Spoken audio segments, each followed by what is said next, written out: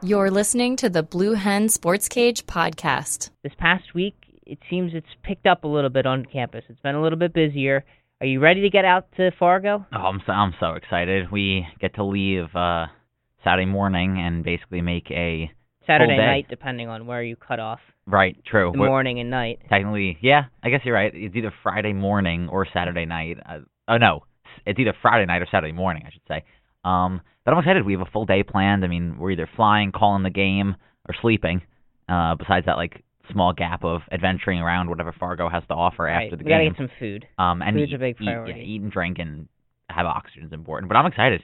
From what I've heard from other people, Fargo is not the biggest place of anything except this team and this stadium and this campus. FCS football. That's their biggest thing. So and they're really good walking at it. I mean, we had the opportunity to go to Virginia Tech last year into a place that was nothing but football, and now we're going to another place that is probably more nothing but football than Virginia Tech was, and it's going to be great. I'm excited.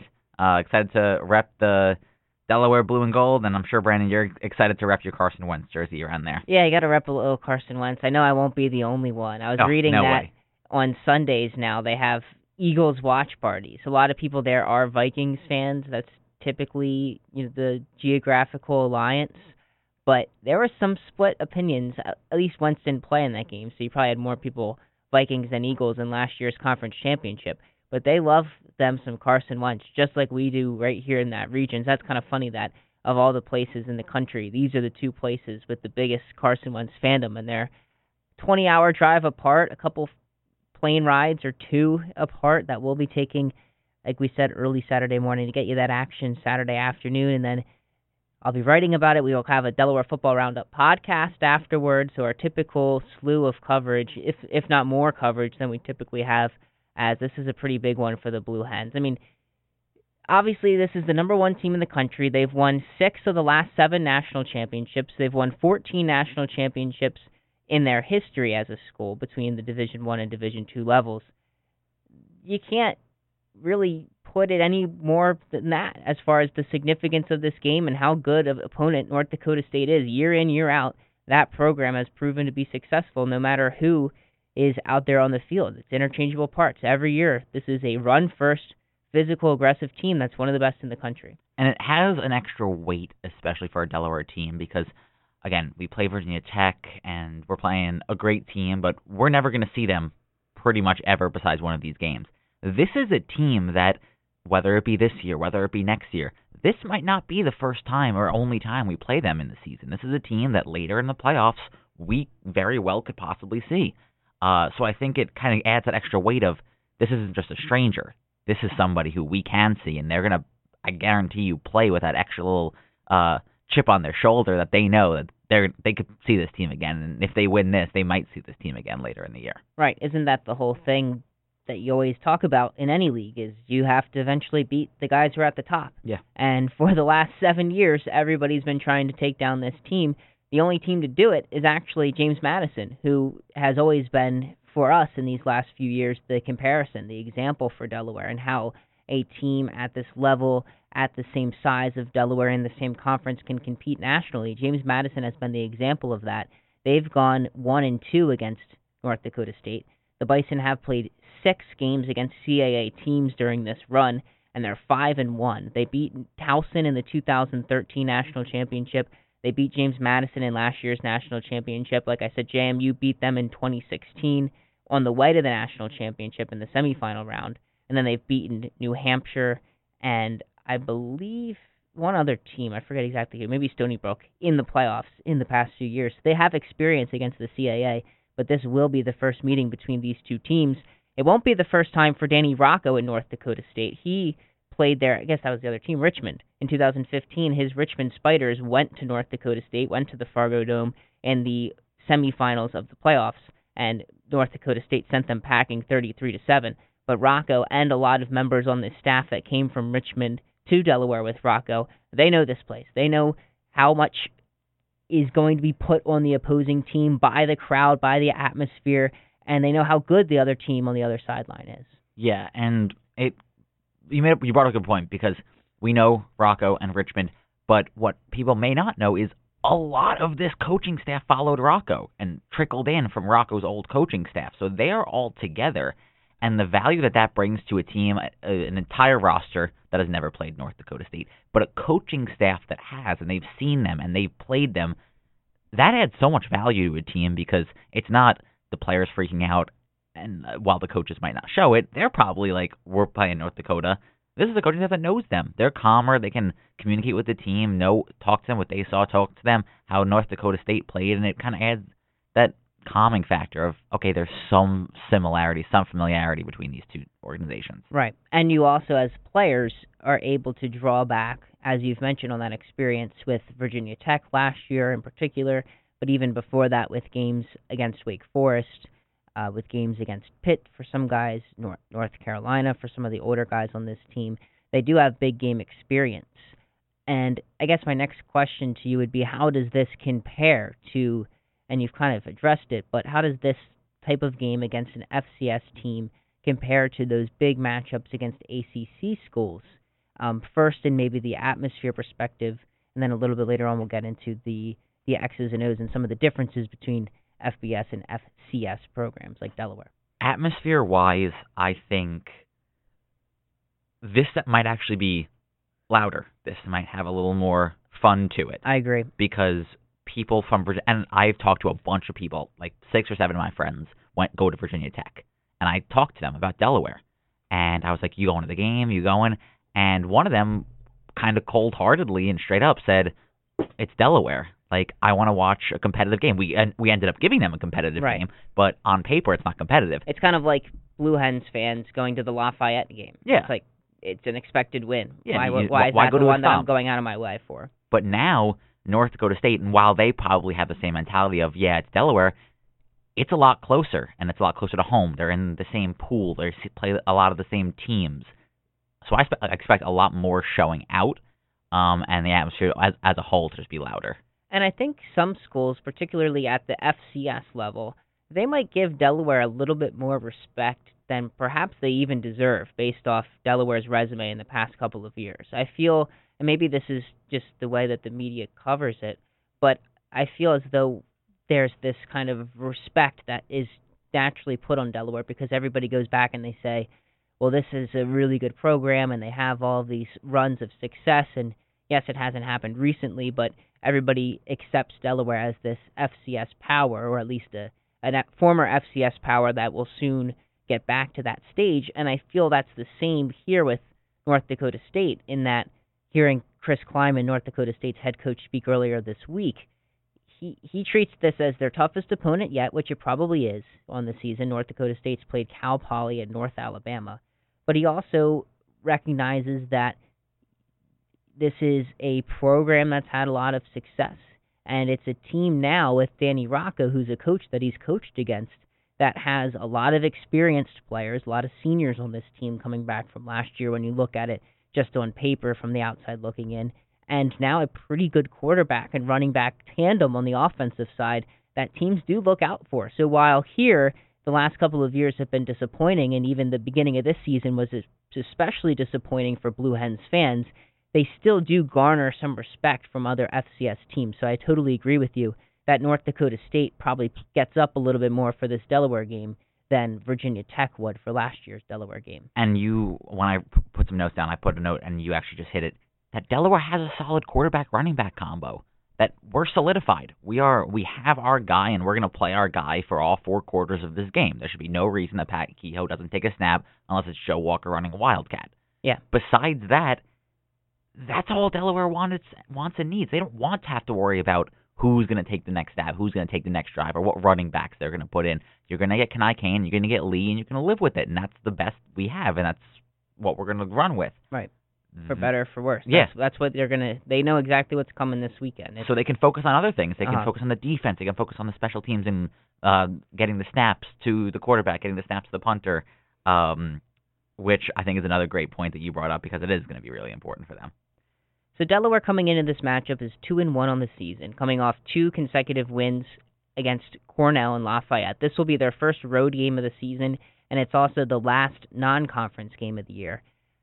Going back quickly to Cornell before we jump back into this matchup against North Dakota State, what is it that we've learned about this team through those second two games of the season after Rhode Island? We talk about the quarterback position's now established. Whether or not he's elite is a different question, but you know who the starting quarterback is week in, week out. We know what to expect from the running backs. Are there other areas of this team that you've learned more about in those last 2 weeks that were more question marks heading into the season or after that Rhode Island game? I think it's just the offense. The defense played well against Rhode Island, giving up only 14 defensive points. The 7 was on the botched punt. And the defense has been great, so the defense really was never a question. It really was the offense. And now that we're 3 games in, we've said it before, we said it like 30 seconds ago, that we're convinced it's going to be Kehoe, and we have the running game. Charles Scarf has emerged as a huge part of this offense, and Kehoe has been using him a lot more. Joe Walker has, not necessarily surprisingly, but has become the top wide receiver on this team. And you have a pair of running backs that are really solid. They have your backup tight ends, whether it be Owen Tyler. Yeah, he dropped the ball, but he played pretty well. You have these players, and I think for the first Delaware Football Roundup, we talked about people with potential and people that have a lot of opportunity. I said it. Everyone has a lot of opportunity, and the people have, like Owen Tyler, like Lee, have taken that opportunity and made something out of it. So I think this team is more solidified, this team is more unified, and I think it's a good place to be. I like that you mentioned Charles Scarf there, too. I asked Pat Kehoe on Monday a little bit about Joe Walker, as Kehoe was talking about how some balls you look at pre-snap or 50-50 matchups, but then, or 50-50 alignment, and then you look at the matchup and you go, okay, my guy gives me 60-40% chance or 65-35, and I went, was Joe Walker one of those guys, right? He makes the 3 big catches in the Cornell game last week, and he said yes, but then he immediately went to Charles Scarf, and I got a guy who's 6'5" over the middle, who's also been able to make some plays for me. Then he went down the list to Papali, who's had a good start to the season as well, career high in receiving yards last game.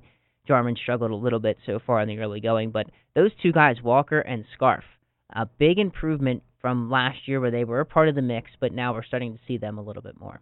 Yeah, and one last thing, and we talked about it, but using Charles Scarf for those third downs, we talked about that slot position, whether it be Gene Coleman or Vinny Papali. And I think Vinny Papali's kind of taking that step up. We haven't seen much of Gene Coleman unless it's backup work.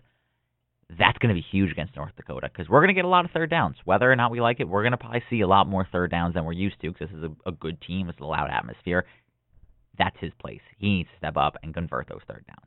Delaware so far this season has been great on third down. They're 47.6% successful, which puts them second in the conference. But like you said, Jake, you're not going to be getting 5, 6, 7-yard gains on first and second down consistently when you're facing a defense like this that they're going up against in North Dakota State, one of the best in the nation. So they want to stay on schedule, but at some point in the game, you got to line up and pick up a third and long to keep a drive alive to win a game like this. And North Dakota State's going to have to do the same thing against the Blue Hens defense. But you look at them on paper, maybe they're a little bit more well-equipped to do it. We do have a lot more North Dakota State-Delaware discussion on the way. We're going to get into a little bit more of the X's and O's. But before we go to break, Jake, what would be the fallout or the significance of this game if Delaware somehow, some way, pulled off the upset win? Losing to URI week 1 was their CAA crutch. They really took a hit on that URI loss, whether or not we liked it. They took a hit. Winning against North Dakota State, while it's not a CAA matchup, brings that energy and excitement back to this team, that this team is an elite defense. They are well-coached, well-equipped, good returning players. Beating North Dakota reestablishes Delaware in the top 25, reestablishes Delaware at a competitive CAA team. Because you mentioned it, JMU is really the only team that's been able to fight the beast. And if Delaware can do it and overcome it, the sky's the limit for this team. This team gets a huge boost, and I think they are well on their way to top 25. It won't be easy, but it will be fun for sure. You're listening to the Blue Hen Sports Cage podcast. So we've asked for your reaction via Twitter to our 3 polls this week. So didn't take specific takes, but we got a pretty good sampling of our audience for this next discussion. Jake Lampert joins me. I'm Brandon Hovek. This is Blue Hen Sports Cage on WVUD. The first poll is, which team in the AFC would you be most scared to play against? And the options on that poll are the Kansas City Chiefs, the Jacksonville Jaguars, the New England Patriots, and I didn't quite understand why this one was on there. They're a division leader, but it's the Cincinnati Bengals. It's a bad division leader, but I almost had to put them on because Andy Dalton's thrown the third most touchdowns in the league in the last 2 years. He proved us wrong last Thursday night. He won in prime time. Yeah, you put out the primetime stat, and I was with you. I was going Baltimore all the way. Mm-hmm. And then I get home, and A.J. Green's got 3 first-half touchdowns. And I was Like like, it's all right, nothing. here we go. But do you want to give our thoughts first or give the audience reaction? Let's do the audience reaction first. Okay. So, again, the question is, which team in the AFC would you be most scared to play against? And the legitimate answer is the Chiefs, Jaguars, and Patriots. And with 36% of the vote, the Jaguars are the team that our audience would least like their team to face in the playoffs. Yeah, and I think that comes with the talk about, which we've just finished, is that they torched the New England Patriots secondary last week. Blake Bortles looked good, their defense looked better, and their wide receiver core was solid. Coming off 2 weeks, no one wants to play the best defense in the league. That's just not what you want to do, regardless of your talents. We've seen it with the Patriots, an offense that year in and year out has been able to produce the number one defense in the league, stifled them.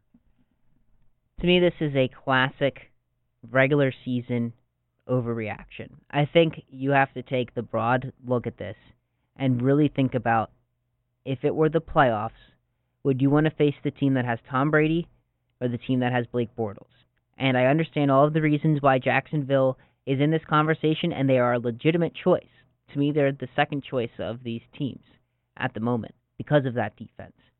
But would you really rather go up against them go up against Tom Brady than go up against them? I mean, I know there are weaknesses on this Patriots team, but when it comes to the playoffs, he covers all of them up. The dude put up 500 yards in last year's Super Bowl.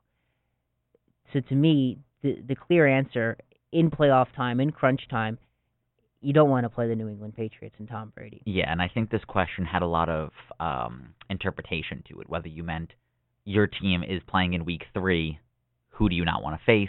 Your team is playing in Week 16, who do you want to face? Your team is playing in the Super Bowl, who do you want to face? I think anything from the start of playoffs till the end, it's going to be the New England Patriots. You never want to see them, like you mentioned. But I am more surprised of the popularity of the Kansas City Chiefs got. That's another recency bias. Yeah. It's Pat Mahomes and the offense lighting things up. But they hold defense a is little more. Extremely weak. But yeah, I think their secondary, especially with they miss Barry Marcus Peters out, yeah. and they miss Eric Berry. That kind of loses it a little bit. But I think if you, Brandon, had to vote, you would vote the New England Patriots? Yes, Patriots, then Jags for me. I would probably go Patriots, then Kansas City Chiefs. I think that while Bortles and the Jaguars look great, that has more beginning season vibes than the Chiefs. I think the Chiefs can actually sustain it. They're a potent offense, and Reed is just a mastermind behind the microphone. Behind the microphone. Behind the microphone, yeah. He just yells in his mic the entire time. You ever watch Andy Reid compared to other coaches? You look at Mike Tomlin. Mike Tomlin goes 20-yard line to 20-yard line, pacing back and forth, grabbing his players, yelling at his players. Andy Reid stays put on the 50. He doesn't move. He just is so smug. He can't move. And he just talks. Doesn't cover his mouth either, because he's like, I don't care who sees. This is what we're gonna do. Right. I'll go to Kansas City. He takes his sweet old time. If you're an Eagles fan, you know how his clock management skills are. Let's go to the second one. This is Blue End Sports Cage on 91.3 WVUD. We're taking poll questions from Twitter at WVD Sports is our account. The second poll is, which team in the NFC would you be most scared to play against? So the options again are your division leaders, the Los Angeles Rams, the Tampa Bay Buccaneers, the Green Bay Packers, and the Philadelphia Eagles. And with a resounding 46% of the vote, our audience would be most scared to play against the Los Angeles Rams. Yeah, and I think this kind of, while it is similar to the first one of where is this game being played, is this game being played in Week 3 or in the playoffs, I think this one doesn't have as much disparity. Like, if it's in the playoffs, it's the Patriots, and it's no one else even close.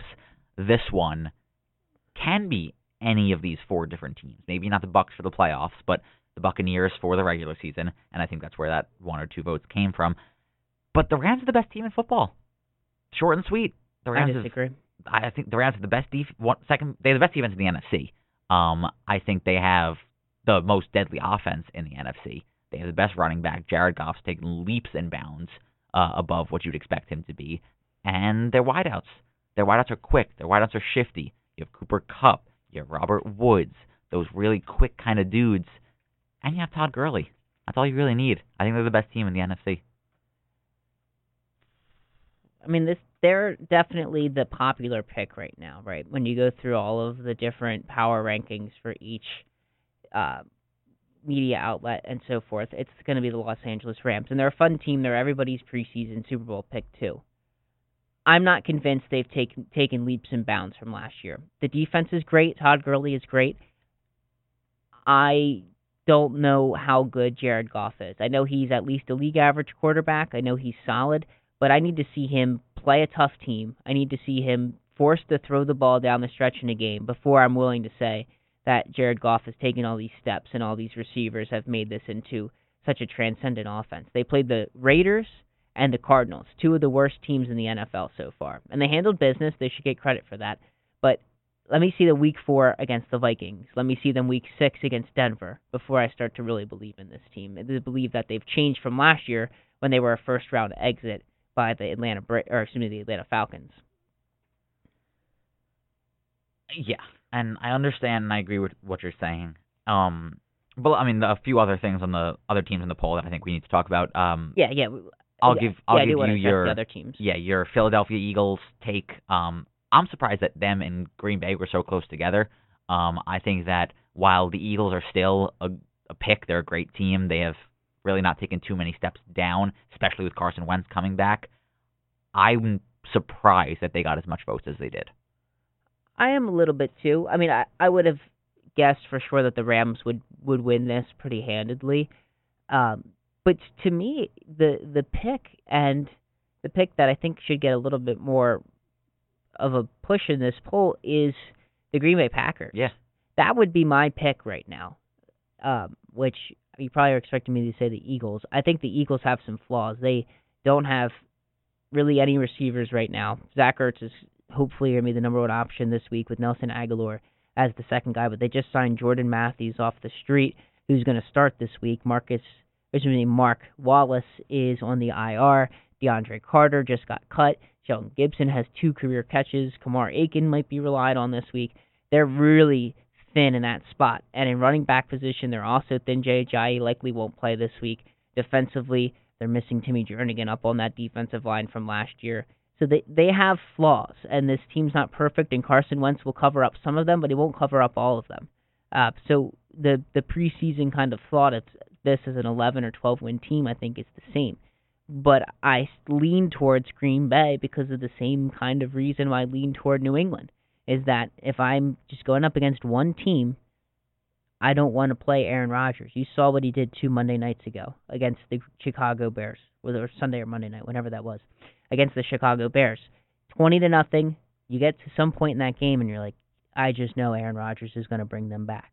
And that's just a scary guy to go up against. When you look at that team as a whole, the Green Bay Packers, I don't think have as many threats as New England. I mean, New England, you have to be scared of Brady. You got to be scared of Gronk. You got to be scared of whatever running back they want to pick up off the street. When you face Green Bay, you're scared of one person. That's Aaron Rodgers. I'm a little scared of Devontae Adams too. Fair. Devontae Adams is a quality receiver, but that shouldn't discount the level of fear. I think teams are just as scared as Aaron Rodgers solo as they are with Brady and the crew. Patriot machine. Yeah. That is why I'm surprised that they didn't get more votes.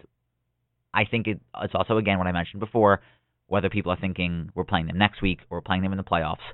So I believe both of our playoff picks are going to be Aaron Rodgers and the Green Bay Packers if this game is in the playoffs. Even if I see it as just one game, a game for all the marbles, whatever you want to say. If it's a regular season Aaron game, Rodgers. I'd be more scared to play this Rams team because I think this Rams team can just beat you to the ground. The second thing with this Rams team that I think holds them back a little bit is when a team like Philadelphia goes out there to play them, when a team like Green Bay goes out there to play them, it's not a home crowd for them in Los Angeles. Yeah. So that factor as well comes into play. Like if we're talking about traveling to Lambeau to play the Packers versus going out west to play the Rams, if I'm a team like Philadelphia, if I'm a team like Minnesota, I'd much rather take my fans out west and have a home crowd to go play the Rams than go play the Packers in Lambeau or play the Saints in the Superdome.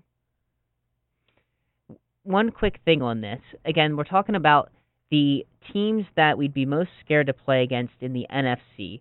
Our poll had the Rams, the Buccaneers, the Packers, and the Eagles, and the Rams took it at 46%.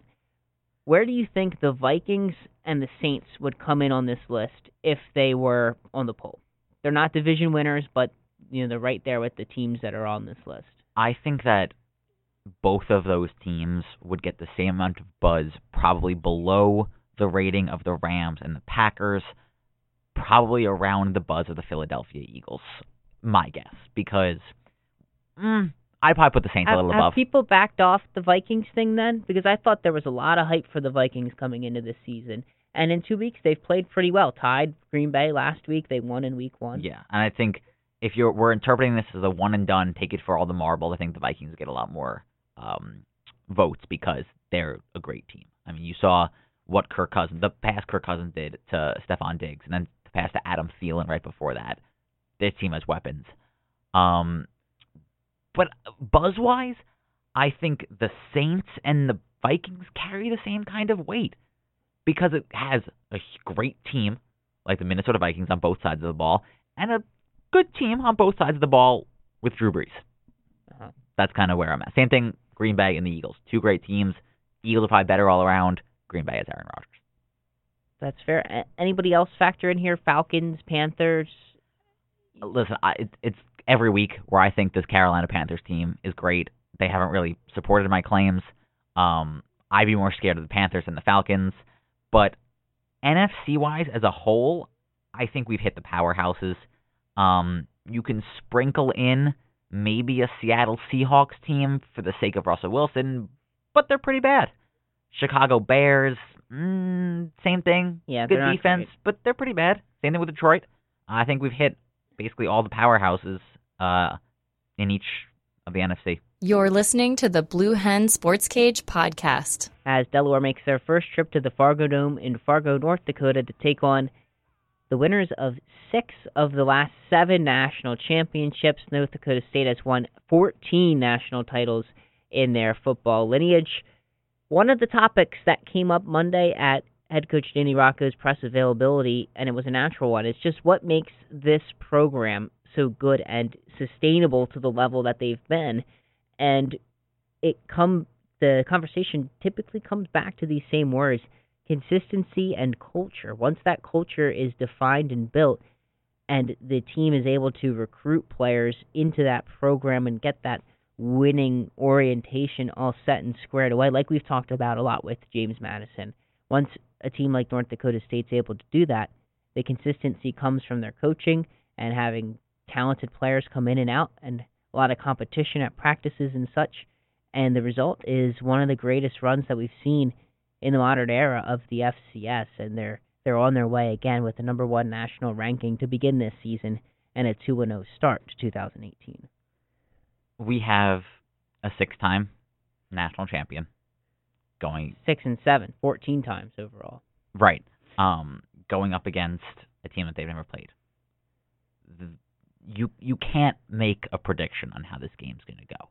You can have an idea, when I think people have the idea that it's going to be North Dakota State coming out and playing football and doing what they did best. Probably similar to how they handled Richmond in 2015, about 33-7, something like that.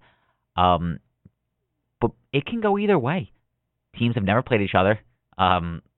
This can almost be seen as a Delaware URI, just on a pretty much larger scale. A team that shouldn't win comes out and plays better. I don't think North Dakota State's going to let it happen like Delaware did, but you really can't go in there with that many expectations for either team.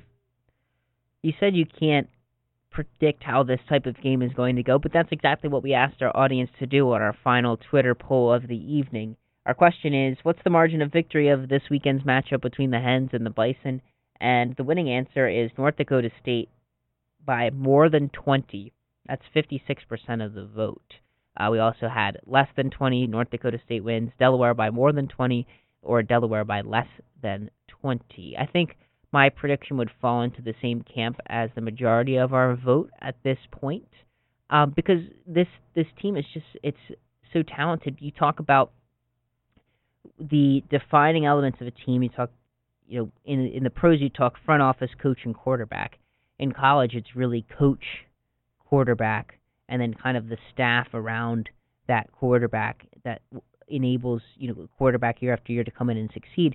And this team has had two coaches in this run. Their coach right now, Chris Kleiman, is going into his sixth season, clearly defined leader of this team, leader of men. And the quarterback is a 4-year starter in Easton Stick, who in 2015 came in for an injured Carson Wentz, went 8-0 the rest of the way, won a national championship as a redshirt freshman, and in the 3 years since has only lost 3 games as a starter for this team and has won 2 more national titles. So you start with that part of this team, and then you go position group by position group, and they have all conference and all American caliber players at nearly every part, offense, defense, and special teams. Yeah, this team is a run-first team. Easton Stick only averaging about 100 or so yards per game. While it's not elite, it's not Pat Kehoe, but their yards they on don't the ask ground. them to do much. Yeah, their yards on the ground are crazy. Bruce Anderson, the leading rusher, is averaging 120 yards per game. And from what I've almost seen, 9 yards a carry. What I've read on them, yeah, those yards are coming easily. He's averaging what it says here, 11 yards per carry, 3 touchdowns, and a long of 86. I mean, this is and their rushing column goes probably about 6 or 7 players deep. About people that touch the ball. It's not just one touch. This is people who have had 10, 14. And when you're up on your week 1 opponent 49-3, a lot of different guys get opportunities to get in there. Yeah. And their passing, you talked about Easton Stick. He's good, 210 yards, 1 touchdown on the season, but all their scoring comes from their running game and their defense. And they're not going to make mistakes. That's something that Delaware talked about on Monday. This team's not going to commit foolish penalties. They're not going to turn the ball over. They're going to get it in small chunks, and if they're effective in doing so, they're comfortable running the ball at you 70% of the time. They'll go first, second, and third down, power right at you if you can't stop it. And that's the task now for the Blue Hens defense, is to show up, have one of their top grade A games, everybody's got to bring it, and then force North Dakota State into some more uncomfortable situations passing the football on second and third and longs, because North Dakota State hasn't had to do that this season. That's not to say they can't do it. They probably can, but that's the hope, I think, if you're the Blue Hens defense, is the front seven really showing up, playing a quality game. Right now they're second in the CAA in run defense. They're going to have to play their best game of the season in that department, and then hope that North Dakota State gets uncomfortable in some second and third down and longs, and then maybe force them into some mistakes. Yeah, and there was the interview with what you mentioned, head coach Chris Kleiman, and he kind of said same thing, is that the Blue Hens team isn't going to make many mistakes. That's true. He mentioned they have a lot of seniors. They want to run the football too. Yeah, and if we don't have a Kenai Kane game 1, where he just fumbles the ball left and right in key moments, besides that, this Blue Hen team really hasn't made many mistakes, albeit their opponents are not forcing their mistakes. This team will be forcing mistakes more, but they haven't made mistakes either. So this is going to come down to the teams on paper who can play better, because no one's given anyone anything. And what Kleiman said was, this is 16 or 17, what he thought was returning seniors, and there's a lot of talent and leadership. So this is something that he's noticed, just like we've noticed for their team too. And it's a situation that if you're Delaware, you talk about those 4 different mistakes they made in week 1 and how one of them going the other way could have given you the win. In this type of matchup against North Dakota State, you can't have one of those plays. And even if you don't have any of those plays, there's still a good chance you're going to lose the game. But especially if you give North Dakota State easy opportunities in the beginning of the game and you're trying to climb back into it, it's going to be nearly impossible. Staying on schedule is another thing that they preached, in that offensively you need to pick up modest gains on first and second down to get into third and shorts, and then from a defensive perspective, make North Dakota State have those long drives, make them start at their 20-25 and go the length of the field and wear them down, because if you give them first and goal at the 10, they're going to punch it in every time. I don't know if we mentioned this, but this is their homecoming. It is, yeah. This is North Dakota State's homecoming game that the Blue Hens have to come into. They are pretty good come homecoming. I think their overall record is 55, 37, and 3 in homecoming games, which probably should be more on the win column. Shouldn't be really that close. And they have won 7 straight. Their last homecoming was against Missouri State. They have 2 players coming off national recognition. Bruce Anderson, their running back, earned his first Offensive Player of the Week mention, and their center Tanner Volson earned his third. Their career. Offensive line is big. Yeah, they average over 300 pounds for their 5 starters on the offensive line, and that's going to be tough for our shifty, quick defense. You think about Delaware's best pass rusher right now, maybe being Armin Ware, who is Reeder. A quasi defensive end linebacker. Colby Reeder's status is still in question for this game, so you can't really count him in. Frank Burton had success week 1. Even if you have Malcolm Brown rushing from the edge. Sustain that. Yeah, I mean, even those safeties are probably going to inch their way closer to the line of scrimmage because of North Dakota's success with the running game. But the size of Delaware's defensive line is definitely not where it was last year when you think about NFL guys, Bilal Nichols and Blaine Woodson with 6'7" John Nassib. So that's another thing that you have to then go back and lean on some of those more experienced guys, Troy Reeder, Malcolm Brown, this year Adderley, Ray Jones, to make plays out of position, because you can't expect Ware, Ashworth, Burton to come up and make plays against that defensive line against these running backs. North Dakota State has 11 players on the Missouri Valley, all Missouri Valley football team. That's our all CAA team. They have 11 players, which, when you put it into perspective, may not seem like a lot, but think of all the other teams and how many players really make that all CAA team. There are 22 spots on the first team and 22 spots on the second team. And almost all of them are their offense and on their line. North Dakota State and Delaware will be this weekend at 1:45. Our pregame coverage begins. This is Blue Hen Sports Cage right now, rolling on from 5 p.m. to 7 p.m. as we do every Thursday, 2 hours of sports talk radio. Delaware 2-1 on the season after wins against Cornell and Lafayette in weeks 3 and 2, and in week 1 a disappointing 21-19 loss against Rhode Island. Jake, as we wrap up this segment, to you, and I guess I'll preface this by saying I thought there was an interesting comment by Malcolm Brown on Monday where he said, we're not going up there to keep this game close. We're not going up there for a moral victory. That's something that I think they did take away from last year's Virginia Tech game. I think they were proud of the way they competed, especially defensively. But he said this time we're going up there to win, and we know it's going to be tough, but we're not going to satisfy ourselves with this type of, okay, we had a good showing. So my question going off of that to you, Jake, is, with that being said, looking from the outside in, what to you would be a good showing? Obviously, the expectation is not that Delaware wins this football game. If they come out on the losing side, what would be the types of things that you would want to see to still be encouraged by this team and their effort in this game? I just want Delaware to have a shot. And what I mean by shot is not a second quarter. I want them to have a fourth quarter shot to win this football game. If it turns out that Pat Kehoe has to put together 2 good drives and the North Dakota defense just does what they need to do, so be it. But they need to give the opportunity to win this football game. I'm not saying they need to stay close. They got to make it close eventually. But it's not like what I mentioned before. We're going to see this team again. That's why it's not moral victory. This is a victory on the scoreboard that's going to make this team, bless you, something impressive. So if I can give a general synopsis, I want there to be at least one opportunity where the Blue Hens can drive downfield and get the lead, get the tie, or just make this game interesting in the fourth quarter. You're listening to the Blue Hen Sports Cage podcast. Delaware began this season ranked 15th nationally, but after their Week 1 loss against Rhode Island, they quickly fell out of that ranking and have not made it back since, though they do receive votes in this week's Stats FCS Media Top 25 poll. There are a good handful, 6 teams from the CAA above Delaware in the FCS Top 25. We're going to kind of stack them up against the Blue Hens as we approach Delaware's open date and the beginning of conference play in a couple of weeks. They go as follows. Number 2 overall, James Madison, no surprise there. They're coming off a 73-7 victory against Robert Morris a week ago today.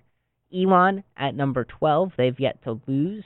Their game last week was postponed because of Hurricane Florence.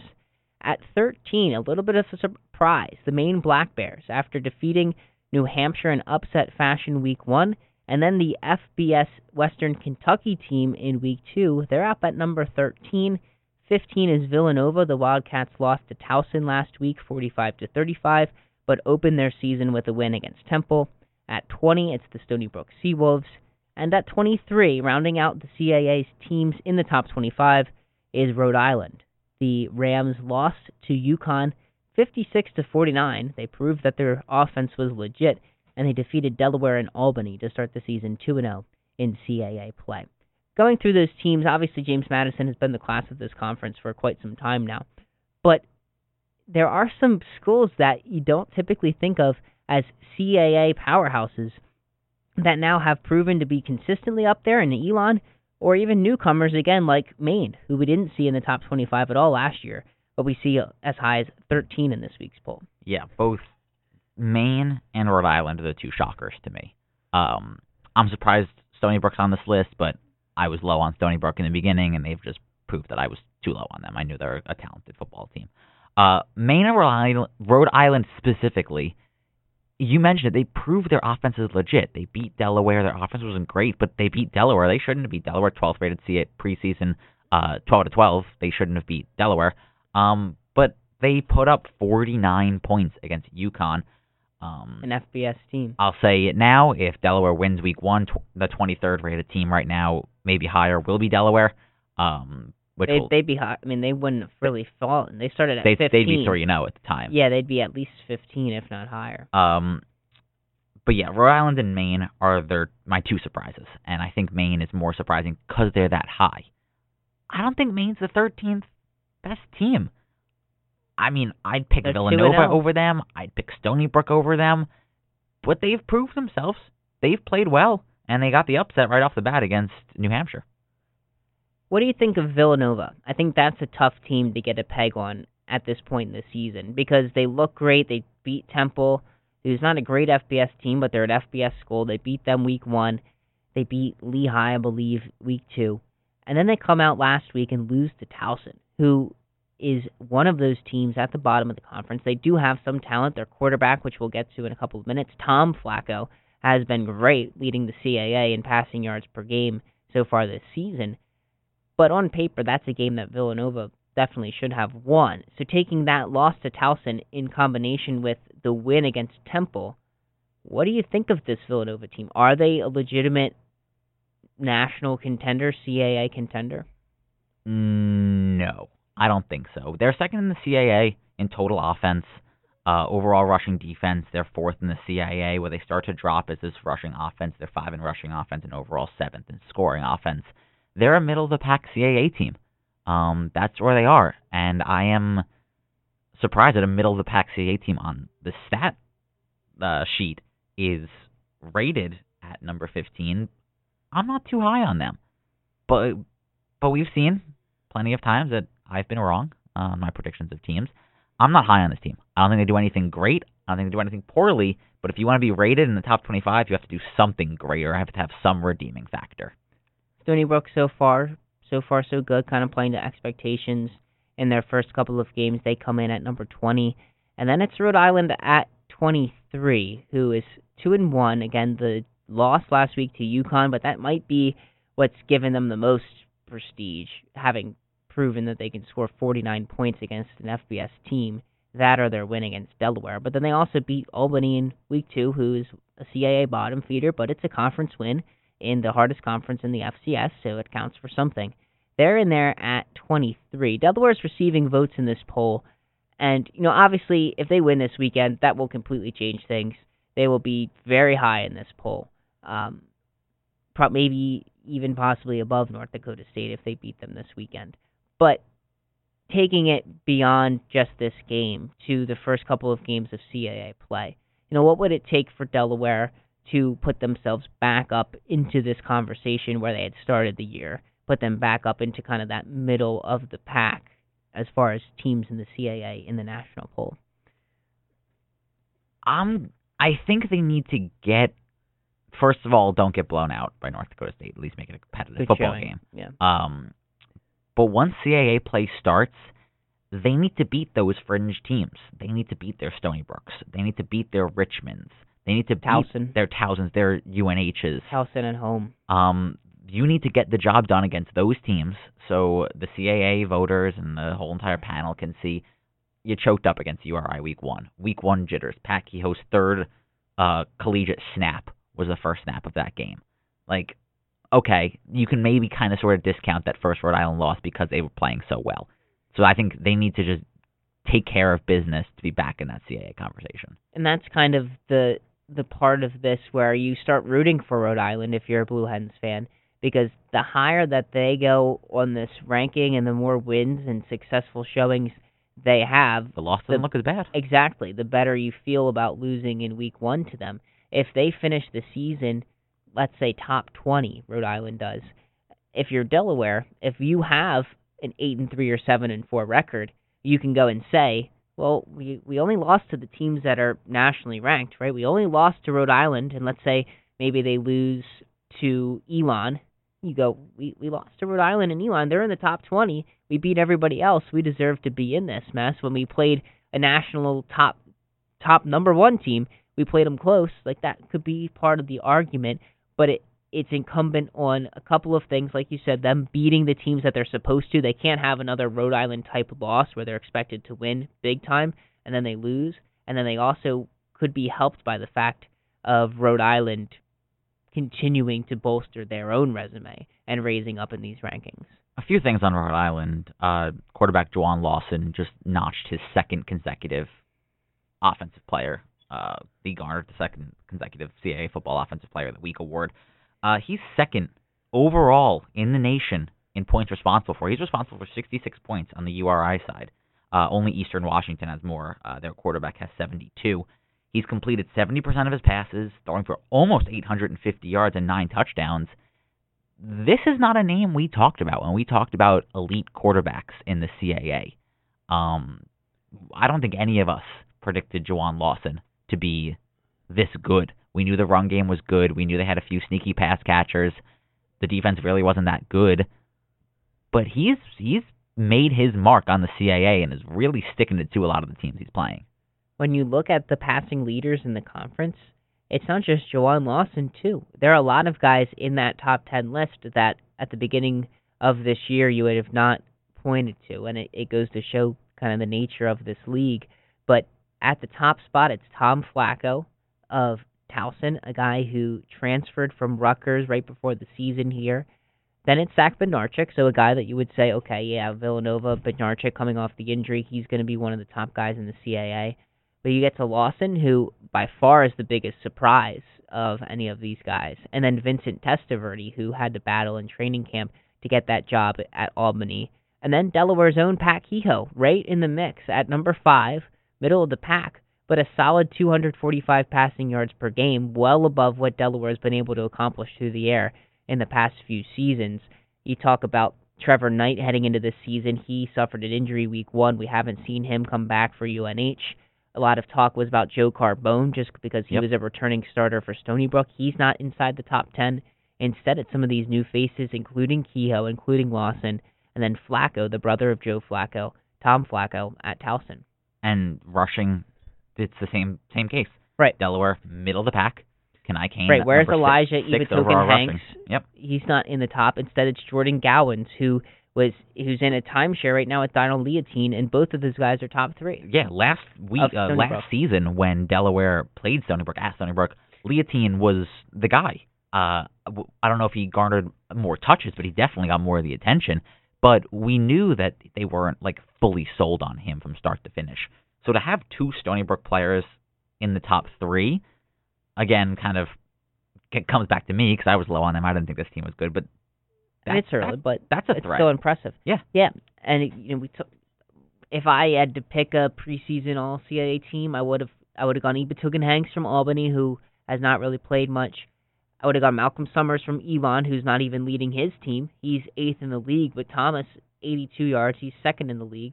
And then I would have talked about Aaron Forbes and Kenai Kane, who are right in the middle of the pack. But again, in this category, another shakeup at the top. And kind of the last skill group guy for the Blue Hens who has been able to put himself in the mix is Joe Walker at wide receiver. And he's at number 9 in receiving yards per game, a lot of it due to his big week last week, but he's got 78.7 a game. In this category, you do kind of see the standbys, with the exception of Dev Holmes, the freshman from Albany, who averages 153 yards per game, 43 more than the next guy, Devontae Dedman, who is a returning senior for William & Mary, and then Aaron Parker for URI was a preseason All-CAA guy. He's got 103 yards per game to be number 3. Yeah, both of those two guys, Dedman and Parker, we could have predicted were up here. I don't think anyone predicted a freshman to be the top of the CAA. But Joe Walker at 9 is interesting to me because he wasn't even the wide receiver 1 of this team. We didn't even think he was going to be the wide receiver 1 of this team. Well, I think we weren't sold on Jamie Jarman either, but we did those breakout things, and when we ranked the guys, we said there's a chance this guy is the best receiver on this team. And I would have felt good about saying that. Yeah, so now Joe Walker is up against and fighting pretty hard. I mean, he has 78 yards per game. He gets, 2 more catches. He springs up to 8. And that can be this North Dakota game. I assume Delaware's going to be pass-heavy because they're going to be behind for the most part. And this can be Joe Walker's game to kind of spike up those stats a little bit, pad those stats.